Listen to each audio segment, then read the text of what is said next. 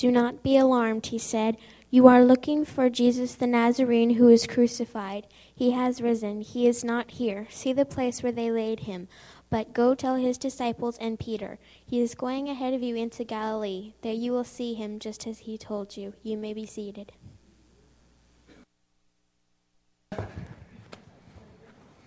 Good morning, everybody. Wow, we are getting that strong echo. How's everybody doing this morning? Have any of you ever, I'm just going to open with questions.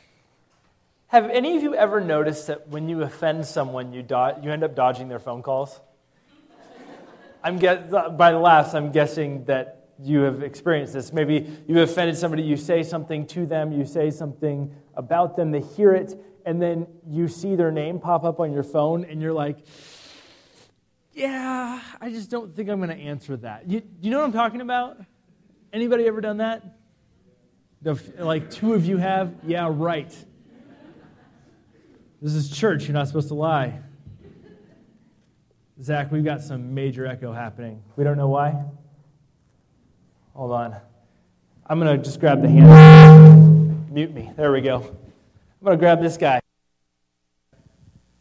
All right. Sorry about that. You ever gone weeks and months without talking to someone? And you end up not being able to remember why, but you go weeks and months not talking to somebody because maybe they offended you or you offended them. Or there's this chasm, there's this brokenness, there's this point in this relationship where it's almost like the point of no return. I think, why do we do this? I think that we have this deep sense of shame when this kind of thing happens. We have this deep sense that we hurt somebody or somebody hurt us, and we just don't even want to talk to them because we don't want to bring it up. We don't want to go over it again. We don't want to bring up the old issues because we're afraid that it'll hurt some more. I mean, we've all experienced this. We all know what this is like when you run into somebody you weren't expecting to run into, and you're like, oh, and then you retell the story. Yeah, I ran into this person, and, we had this bad falling out. Or maybe you go to a family event, and you're like, yep, they were there. You know what I'm talking about? Am I alone? Am I the only pastor in the world that has these issues? Let me sit down and we'll have a support group. But I think this is something that is common all throughout the biblical story as well. And I think that this is something that's a lot bigger than we realize. So flip with me to Genesis chapter 3, if you will. It should be up on the screen. Genesis chapter 1. God creates the heavens and the earth, and everything's good. Genesis chapter 2, God makes man, and it's not good. Sorry, gentlemen. So God creates women. Yay, women. Kathy, you could use that one. So God makes women, and then it is good. And they have this relationship together. They get married. We see this biblical picture of marriage, and then Genesis chapter 3, we're just going to start reading in verse 1. Now the serpent was more crafty than any of the wild animals the Lord God had made. He said to the woman, "Did God really say you must not eat from the tree? Did God really say you must not eat from any tree in the garden?" The woman said to the serpent, "We may eat fruit from the trees in the garden, but God did say you must not eat fruit from the tree that is in the middle of the garden, and you must not touch it, or you will die." This is the woman responding to the serpent. And by the way, there's some communication issues between man and women at the very beginning because God didn't say it to man and man had to convey this to women and they kind of got screwed up. We're going to do a series on marriage and dating relationships, all that stuff in the fall, and this is going to be very important because all the way from the beginning of time, men and women have had communication issues. Anyways, verse 4. "You will not surely die," the serpent said to the woman, "for God knows that when you eat of it, your eyes will be opened and you will be like God, knowing good from evil." When the woman saw that the fruit of the tree was good for food and pleasing to the eye, and also desirable for gaining wisdom, she took some of it and ate it. She also gave some to her husband who was with her, and he ate it. Then the eyes of both of them were opened, and they realized they were naked. So they sewed fig leaves together and made coverings for themselves. By the way, the very first use of the word atonement is right here, covering. They covered themselves. Then the man and his wife heard the sound of the Lord, and he was walking in the garden in the cool of day. And they hid from the Lord God among the trees of the garden. But the Lord God called to the man, "Where are you?" He answered, "I heard you in the garden, but I was afraid because I was naked, so I hid." Awkward, right? They did something that they weren't supposed to do. Seeing the person in authority, they hid.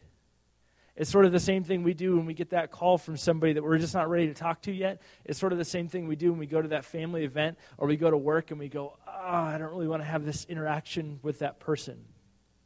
They sinned against God because God asked them, God told them, eat from anything, but not this tree. And believing that God was holding out against them, man sins, man covers up, and man hides. And this is sort of a pattern in relationships, right? When we screw up, when we do something we're not supposed to do, when we say something we're not supposed to say, what do? We hide. We bail out. Very few of us man up and say, hey, I did this wrong, and we need to talk about this. But we tend to run and hide. That's just how we tend to operate as a people. But over and over and over again, what happens in Scripture after this, God banishes them from the garden. God kicks them out. And there's this massive separation now. And the rest of the story of Scripture is about God bringing his people back and God coming closer to his people and about how they eventually reunite together. Last week we talked about stories and how God interrupts stories, and Jesus did that with the resurrection. He did that with the incarnation, with the coming on earth as a man and the raising from the dead. He interrupted all of history. We talked about how he interrupted the story of the lost son and how he wants to interrupt your story. And today what I simply want to do is just do a little bit of a case study on a guy.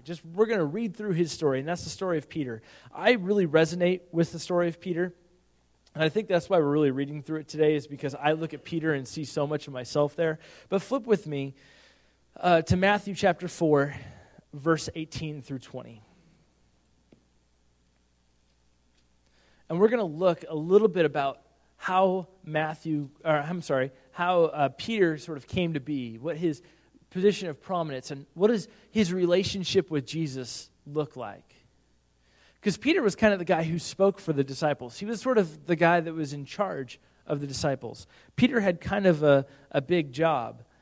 So starting in verse 18, chapter 4, verse 18, here's what happens. As Jesus was walking beside the Sea of Galilee, he saw two brothers, Simon called Peter and his brother Andrew. They were casting a net into the lake, and they were fishermen. "Come follow me," Jesus said, "and I will make you fishers of men." And at once they left their nets and they followed them. Now, this is a story to be understood in its culture. I mean, because it's not like you walk up to somebody today playing basketball and you're like, "Come follow me.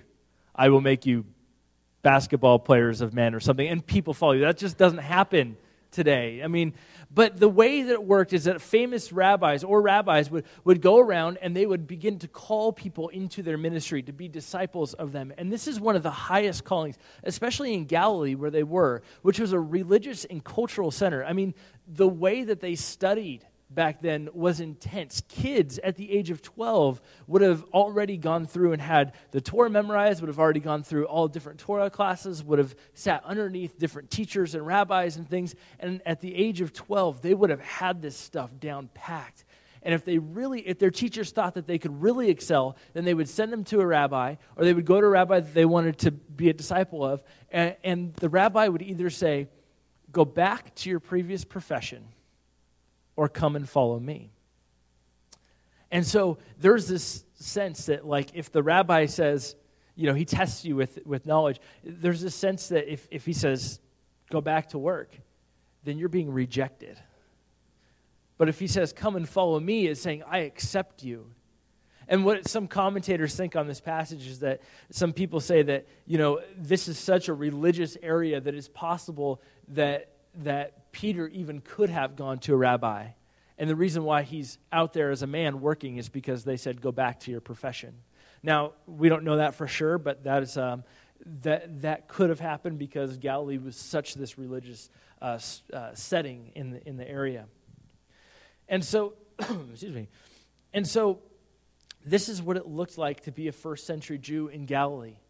That you loved God and that you memorized all this stuff and you followed the rabbi. And that was like one of the highest callings. So when Jesus said, "Follow me," that was a big deal.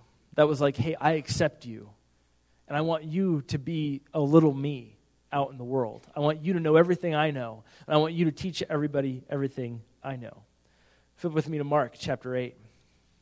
We're going to breeze through a ton of scripture because there's a lot of it today to look at Peter's story. Mark chapter 8, verse 27.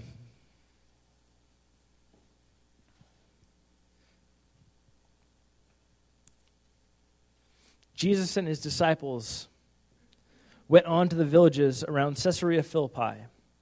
On the way, he asked them, "Who do people say that I am?" They replied, "Some say John the Baptist, others say Elijah, and still others one of the prophets." "But what about you?" he asked. "Who do you say I am?" Peter answered, "You are the Christ."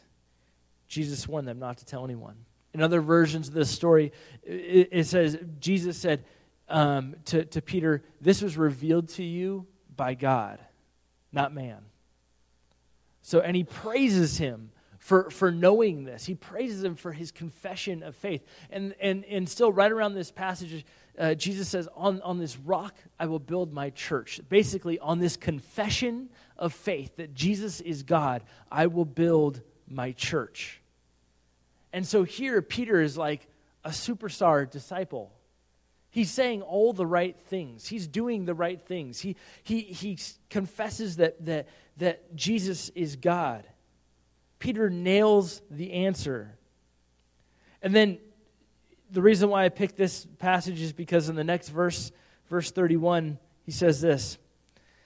And he, speaking of Jesus, he then began to teach them that the Son of Man must suffer many things and must be rejected by the elders, the chief priests, and the teachers of the law, and that he must be killed and after 3 days rise again. He spoke plainly about this, and Peter took him aside and began to rebuke him, which, by the way, rebuking Jesus, not the smartest move. But when Jesus turned and looked at his disciples, he rebuked Peter. "Get behind me, Satan," he said. You do not have in mind the things of God, but the things of men." Ouch. Peter is on thin ice here. I mean, they still haven't severed or broken the relationship. Peter is just looking at this through human perspective. He doesn't understand that Jesus can actually take his life back up again. He doesn't understand that Jesus is the sacrificial lamb going to hang on the cross and his blood is going to be shed for all generations. He doesn't quite get that at this moment. He just sees him as this leader who's really important and who could dramatically change the lives of so many different people. And so I think Peter actually had pretty good intentions here. Well, except for the intention of making him like a human king. But he just wanted to look out for his friend. I mean, I think that was part of it. And Jesus simply responded, "Get behind me, Satan. You do not have in mind the things of men, or the things of God, but the things of men." Brutal to have that said to you, especially by Jesus. Mark chapter 14. Like I said, we're going to go through this pretty quick. Mark chapter 14, verse 27. They're eating at the Last Supper. They're around the table. They're making their way back to the city. A few hours after this, Jesus will be arrested, and he'll go to his death. But in Mark chapter 14, starting in verse 27, Jesus predicts Peter's denial. He says, "You will all fall away," Jesus told them. "For it is written, I will strike the shepherd and the sheep will be scattered. But after I have risen, I will go ahead of you into Galilee." Peter declared, "Even if all fall away, I will not." "I tell you the truth," Jesus answered. "Today, yes, tonight, before the rooster crows twice, you yourself will disown me 3 times. But Peter insisted emphatically, "Even if I have to die with you, I will never disown you." And all the others said the same. Turn with me to Mark chapter 14, verse 66. While Peter was below in the courtyard, one of the servant girls of the high priest came by. When she saw Peter warming himself, she looked closely at him. "You were with that Nazarene Jesus," she said. But he denied it. "I don't know or understand what you're talking about," he said, and he went out into the entryway. When the servant girl saw him there, she said to those standing around, "This fellow is one of them." Again, he denied it. After a little while, those standing near said to Peter, "Surely you are one of them, for you are a Galilean." Galileans would have had accents, and so that's how they knew. He began to call down curses on himself, and he swore to them, "I don't know the man that you're talking about." Immediately the rooster crowed the second time. Then Peter remembered the word Jesus had spoken to him. "Before the rooster crows twice, you will disown me 3 times." And he broke down and wept. Sometimes relationships can get to this point, huh? And it certainly did between Jesus and Peter. I mean, this was a massive denial. 3 times. Jesus had been arrested. Jesus had been taken into the city. The thought now is, dang, they're going to take everybody who was following him, and they're going to kill him too. And he wanted to save his own skin, so he denied that he even knew Jesus. So have you ever noticed that when you throw someone under the bus, I mean, I know we're all Christians here, and we're all good people, but you've all thrown somebody under the bus before, haven't you? We all have. I mean, just admit it. But you ever notice that when you do that, you run and hide? You don't answer the calls. You don't want to come in contact. In fact, you want to avoid the very area where they might be. I think this is kind of what Peter did. I think Peter kind of hid a little bit. I don't think he really wanted to be found. There's something about running and hiding that shows the true nature of relationship. So check this out. The verse that Elena read. Jesus dies. He has this brutal death. And we looked through that last week on Good Friday, and it was brutal. It was horrifying to watch. A crucifixion would have been one of the most horrendous things in the world to watch. Jesus dies. 3 days later, he's in the tomb. The women go to check on him. And in chapter 16, verses 6 through 7, we read this. "Don't be alarmed," he said, and this is an angel speaking. "You are looking for Jesus the Nazarene who was crucified. He has risen. He is not here. See the place where they laid him. But go tell his disciples." And who else? "And Peter. He is going ahead of you into Galilee, and there you will see him just as he told you. Go tell the disciples and Peter." Last week we talked about stories being changed forever, about how God is a God who changes stories, and Jesus changed stories wherever he went.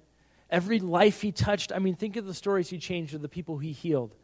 A story changed, a life changed over and over and over and over again.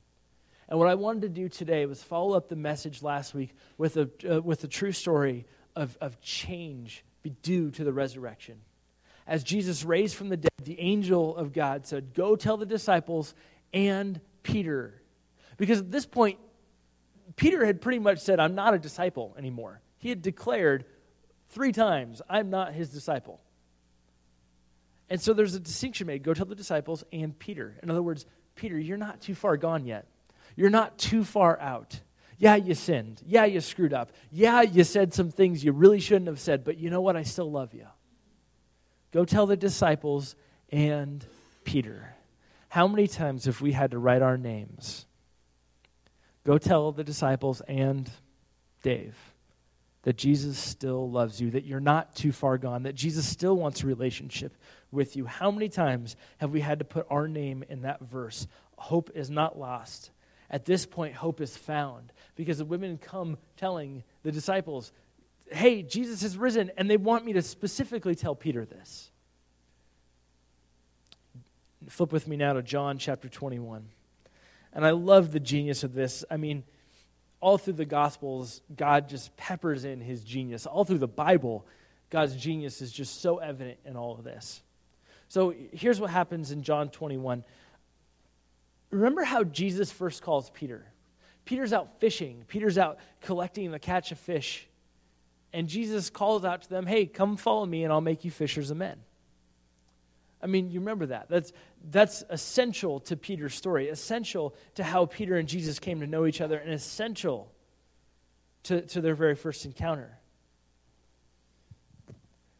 And when I say that when I say that Peter deserted Jesus, I mean, I don't know that we really understand that. The guy actually kind of went back to his old job. In John 21, we find Peter fishing again.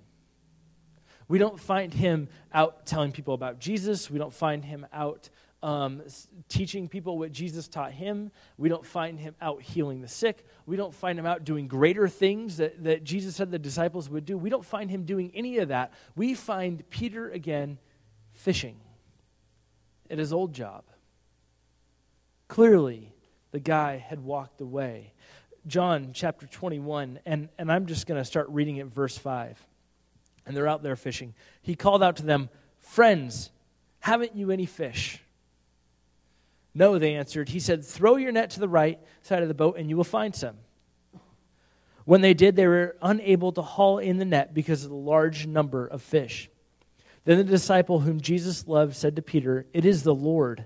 And soon Simon Peter heard him say, it is the Lord. He wrapped his outer garment around him, for he had taken it off, and jumped into the water, and the other disciples followed him in the boat, towing their net full of fish, for they were not far from the shore, about 100 yards. When they landed, they saw a fire of burning coals, and there were fish on it, and some bread. I love this. This is just genius. Jesus is sitting around a fire with some fish and some bread. Now, remember when Jesus fed 5,000, what did he use?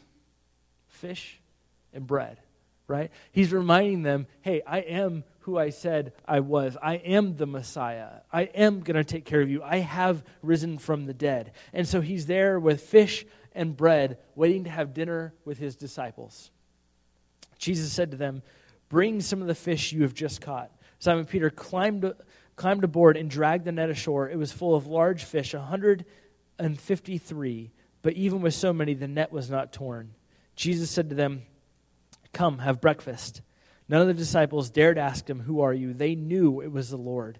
Jesus came, took the bread and gave it to them, and did the same with the fish.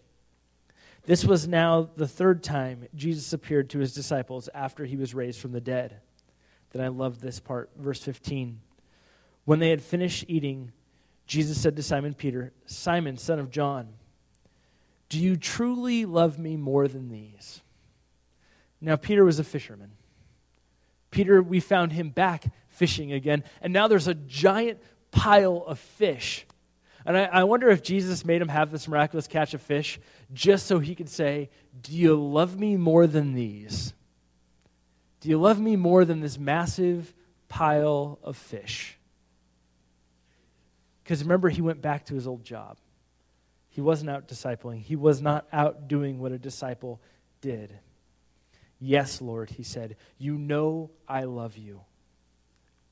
Jesus said, feed my lambs. Again, Jesus said, Simon, son of John, do you truly love me? He answered, yes, Lord, you know that I love you. Jesus said, take care of my sheep. The third time he said to him, Simon, son of John, do you love me? Peter was hurt because Jesus had asked him the third time, do you love me? He said, Lord, you know all things, and you know that I love you. Jesus said, feed my sheep. I tell you the truth. When you were younger, you dressed yourself and went where you wanted. But when you are old, you will stretch out your hands, and someone else will dress you and lead you where you do not want to go. Jesus said this to indicate the type of death for which Peter would glorify God. Then he said, follow me. So he starts the relationship with this phrase, follow me, and I will make you fishers of men. And then he ends it with these three questions. Do you love me? Almost to counteract the 3 times that he disowns Jesus. Jesus disowns 3 times, Peter disowns 3 times, and Jesus says, do you love me? 3 times. And Peter says, you know that I do. And in this, Peter is reinstated. Jesus says, take care of my sheep, take care of my flock. In this, he is reinstated. And the question I have for us today is, how do we live out the resurrection? How is our story changed? I mean, we are broken in so many times, and so often we make mistakes, we say the wrong things, we do the wrong things, we might have broken relationships that need reconciling. 2 Corinthians 5 says this, therefore, if anyone's in Christ, he is a new creation. The old is gone and the new has come. All of this is from God, who reconciled us to himself through Christ and gave us the ministry of reconciliation. So Jesus reconciled us to himself. He made our relationship right. And then he gave us this ministry of reconciliation so we can make things right with each other. Because when we make things right with each other, guess what we put on display? The gospel. That Jesus made things right with us, even though we screwed up, even though we said the wrong things, even though we do the wrong things, even though we sinned. Jesus reconciled by his death and resurrection. He brought us to himself.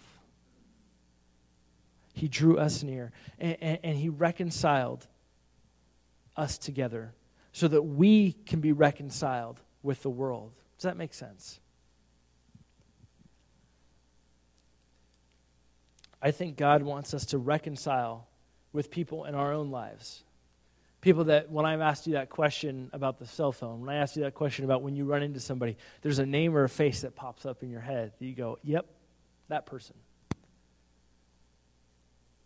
I think that God wants you to be reconciled with that person in a powerful way, because I think that when you are, you put the gospel on display.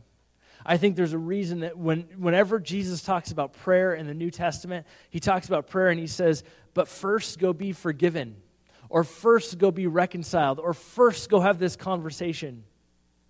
Or when you're going to give your gift at the altar, first go do what? Be reconciled. I think there's something about forgiveness interpersonally in our relationships that puts the gospel on display, because we're doing the same thing that Jesus did for us. And so what I'm going to ask you guys to do today is, as a church, can we be a church that puts the gospel on display? Can we be a church that models reconciliation? Maybe sometimes it's to ourselves. We cannot forgive ourselves for something we have done. And Jesus has already forgiven you, but you just keep bringing it back up over and over and over and over and over again. And you know what? There's no healing there. Can you be reconciled? Maybe it's interpersonally. And you know what? If you have do people here, do you guys all have cell phones? Everybody have a cell phone here? If you have a cell phone, just do it. Just show it to me real quick. Let me see your cell phone. Okay, so yeah, you guys have cell phones. Getting out of your purse. Okay, keep holding it up. Now, I'm going to ask you, if there's somebody that their name pops up on this and you just cringe because you need to be reconciled to them, not because of other reasons, I don't want you to leave this place without calling them today and saying, we need to be reconciled. We need to work this out. Now, you all have cell phones. You all have this ability because I see you having cell phones, and you can't lie about it because you're Christians. You're in church. There's something about reconciling relationships that puts the gospel on display. Why is it that the two greatest commandments are love God and love people? Because when we love people, we're putting the love of God on display. This is a simple message, folks. It's nothing deep. God loves you so much that he wants you to display that love outwardly to other folks. Maybe there's someone you just need to call today and say, hey, we need to work this out. Or maybe there's just somebody that you just need to forgive in your head, and you just really need to. There's this guy named Stanley Hauerwas. He says sometimes people do things that are so wrong that it's hard to forgive them, but what you really need to do to get over it is forgive them and then remember honestly so it doesn't happen again. I love that guy. Maybe there's someone you just need to dial right now and be reconciled to. I mean, because this is exactly the relationship between Peter and Jesus. It's so many relationships in this room. So many family relationships. Maybe you guys had Easter last week, and after the story about God changing stories and it being powerful, maybe you just went and had a blow up with your family. That doesn't happen, right? Nobody's ever had that. God wants you to reconcile that, because the ministry of reconciliation is one of the reasons why Jesus came, so that his people can show God's love through relationship. Every week I stand up here and preach for about 30 minutes. This week I'm asking you to make these words mean something. Let's pray. Jesus, you want us to be so powerfully reconciled with each other that we cannot help but put the gospel on display. God, we thank you so much for the story of Peter. God, so that we could even see ourselves in that. God, we thank you that you're a God that does not give up on us, no matter what we do. I mean, you could have just given up on Peter, but you didn't. Lord, you gave him a second chance. You reinstated. God, give us that heart. Help us to be people who look at other people and have mercy on them. Lord, that's so hard to do. Father, we just pray right now that as you bring that name to mind, as you bring that person to mind, that, Lord, you will bring ultimate freedom in our lives because we've reconciled our differences with others. Because we're not going to allow this junk to get in between us anymore. And because we're simply going to offer the love of Christ. Father, I pray that you make these words into action and that we change our lives as a result of what you did with Peter. So God, we love you, we praise you, and we thank you for your love. In the name of Jesus, we pray. Amen.